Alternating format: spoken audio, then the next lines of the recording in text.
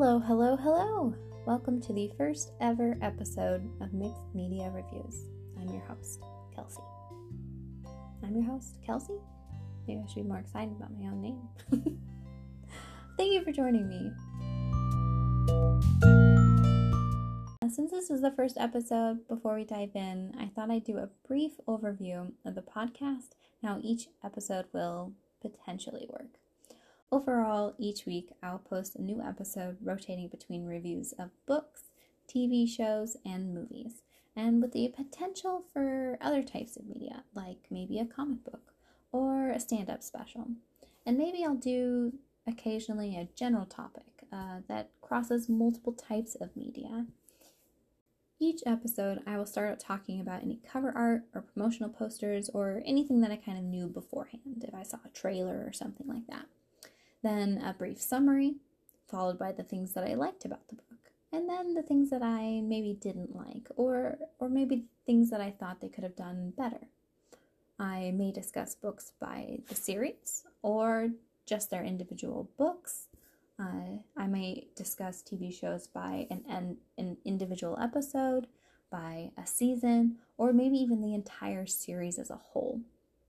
And movies, I will probably typically just discuss on their own. If it's part of a series, maybe I'll discuss it as a series as well. I think it'll depend on how I feel about each particular instance, or maybe sometimes I can start more generally, do it based on a series, and then do specific ones about seasons or episodes later on. And that's it. That's the gist of the podcast. Short and sweet. Hopefully. First up, I thought I'd keep it simple and start with a book that was not part of a series. This book is also something that I finished back in May of 2020, so about a year ago. I did do a quick read through to refresh my memory and kind of take some notes. So let's go ahead and dive in. This week's book, the very first book, is This Monstrous Thing by Mackenzie Lee. This was her debut novel, and it came out September of 2015. And I also wanted to mention a quick disclaimer that the one I read was an uncorrected proof. So any critiques that I may or may not have are based upon this copy and not the actual final copy that came out. So let's start off with this cover art. I really dig it. It's mostly a cool blue tone, but there's a little bit of purple, and then it kind of goes into a red up in the upper corner. There's lightning, which is always super cool. There's a dude standing in front of some old architecture, kind of a gothic feel to it, with a clock tower off to the side. It's very cool, very mysterious, and very Frankenstein-esque, which is perfect because this monstrous thing is a steampunk retelling of Frankenstein. Now, if you know me, which you probably do if you're listening to this, then you know sci-fi and fantasy retellings of history is an incredibly specific genre, but I adore it. Doctor Who does this often, and I think they are typically my favorite episodes. Whenever they go back in time and there's like a historical event that they're like, oh no, actually aliens were the cause of it. Like the Pompeii episode. Super cool, love it. So in Lee's story, we find that people are living with clockwork parts. Those who have lost a limb or have pieces of themselves that do not function properly, they all have mechanical bits instead. This sounds very cool to me, but in their society, they do not find it cool because they treat them as less than, like they are no longer worthy of being called human. Those who work on these clockwork people are called shadow boys, and it's an illegal occupation and must be kept like super secret. Now, in the opening scene, we find our main character and a shadow boy, Alistair, in the midst of trying to bring his brother, Oliver, back to life. Alistair is successful in bringing his brother back, but the big question that this story poses is, did his brother come back more mechanical than man? Did he come back as his brother, Oliver, or as a monster? The story then picks up 2 years later. Oliver has been missing, and Alistair has been working as a shadow boy still with his father. Now, tensions between those with mechanical replacements and the rest of society is at an all-time high. Made worse is the newly published Frankenstein or the Modern Prometheus. The book sparks speculation that it was written based on true events and that a resurrected man actually walks among them. Of course, Alistair becomes desperate to find and protect his brother, both from the general public and those who begin to use the Modern Prometheus as a call to revolution.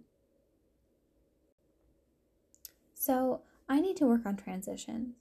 But what I'm going to talk about next are all the things that I really liked about this Monstrous thing. And for one, I really liked the title.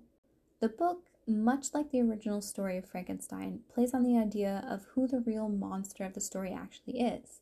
The man who created or brought back to life another man?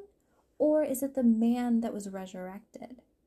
And this entire book, Alistair, is grappling with the notion that he, the man who brought his brother back to life, may be the real monster of this story, and not in fact his own brother, who has been resurrected and walks around with mechanical parts. And I really, really liked that. I liked that this was, while it was a retelling of Frankenstein, it was a slightly different retelling of Frankenstein, because within the story, Frankenstein is also a book that gets published. So it's not just a straightforward, this is my version of how Frankenstein would happen, but it's a version where the book is inspired by true events, which I think is a really cool, maybe not as used idea. So I also really enjoyed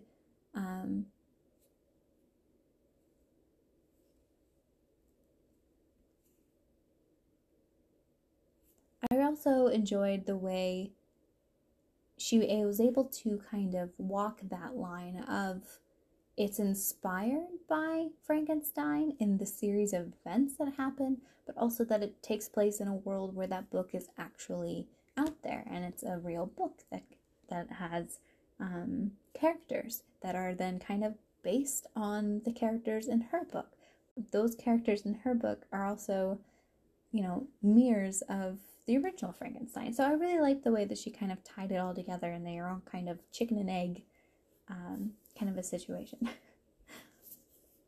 Another thing I really liked is something that is often used in fiction, but I really liked her take on it, and that take on the others or the outcasts, the unworthy people, was really interesting to me. The idea that those with the mechanical pieces were going against God was very interesting, because that's what everyone kept saying, that these people were going against God by having, a mechanical leg instead of just accepting that his leg was lost in a war.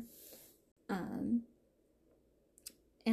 I see that a lot in, in pop culture. There's a lot of the outcasts are this, and a lot of the time, it's because they're afraid because people are different, like in comics you have like the mutants are seen as the outcasts because they're, afraid of them, and I really liked her version of just people with mechanical bits and bobs. Thought that was a cool take. And that also goes with the whole steampunk theme as well, because these weren't just, a mechanical arm or whatever, they were steampunk mechanical arms, they were powered through steam, and they had interesting ways of being able to marry the human part, the flesh part, with the mechanical parts. It was really, steampunk's always pretty cool, so I always like seeing the steampunk versions of inventions and seeing how they all kind of marry with actual inventions of the time versus like a steampunk invention. So there's a character that appears in the novel named Clemence. She pops up, and I don't want to talk too much about her character and her story that gets wrapped up with Alistair, because I don't really want to do a too heavy of a spoiler podcast. I'd like to keep it a little bit more general, maybe sometimes going more into detail, but always, of course, warn you if I do. So keeping it more general, Clemence is a character, a woman who comes in, and I really like that she's there not as a romantic interest. Her and Alistair develop a platonic relationship, and I always really like seeing platonic relationships because it's refreshing, that two characters come together and it's not just a device for love or whatever. It's nice to see actual relationships that work, that are just purely platonic, that are there to add to the story in different ways and not just, hey, look, it's a love interest. So that was really nice, and I really liked the two of them together as friends. Well, as two human beings working together, basically. While going back through this book, I tried really hard to find something to critique. So again, I had originally read this about a year ago, so I couldn't really remember anything off the top of my head. I do tend to focus on the good in things that I read or things that I watch, and sometimes kind of bury the things that I didn't like as much or thought that they could have done a little bit better, but unless it's really bad, typically I just try to focus on the good things. So I couldn't quite remember anything that I just straight up disliked about this book. The only critique that I have, and I would say critique because it wouldn't be fair, again, to say it's something that I disliked about the book, was the writing style. Which I liked the writing style. I thought she did a good job of writing different characters. I think the dialogue was really good. I think she did a great job setting the scenes, creating a good plot. I think it was really well written. I will say, though, that the way in which they spoke was quite more modern than what I would imagine was 1818 Geneva. Definitely didn't sound, in my head, older. It sounded like it could have been maybe two people talking, not entirely today, because it wasn't like there's lots of slang or something. And I would say that it was interesting that it is in Geneva, and they did have a few mentions of, speaking a different language or him making a point to speak a different language, but for the most part, it was entirely English, which is not to say that I thought that it should have been written in another language, or that it should have strictly sounded like it was in 1818 Geneva, because again, I liked the way she wrote, but if there is a critique, then maybe it could have been more of part of the story that, that he was in a place that didn't necessarily speak English.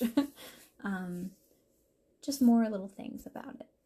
But so overall, I think it was a good book, and I would definitely recommend it if this sounds like your thing. And there you have it. Those are my thoughts on This Monstrous Thing by Mackenzie Lee. Thank you so much for joining me on my first ever episode of Mixed Media Reviews. You can find me on Instagram and on Facebook under Mixed Media Reviews Podcast. Please join me next week where I will review a TV show, the Netflix show Julie and the Phantoms, because I will never stop talking about it, and maybe this will help me get some of it out of my system.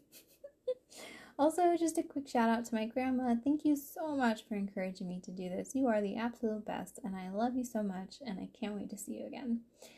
Thank you all for joining me again, and have a wonderful rest of the day. Bye!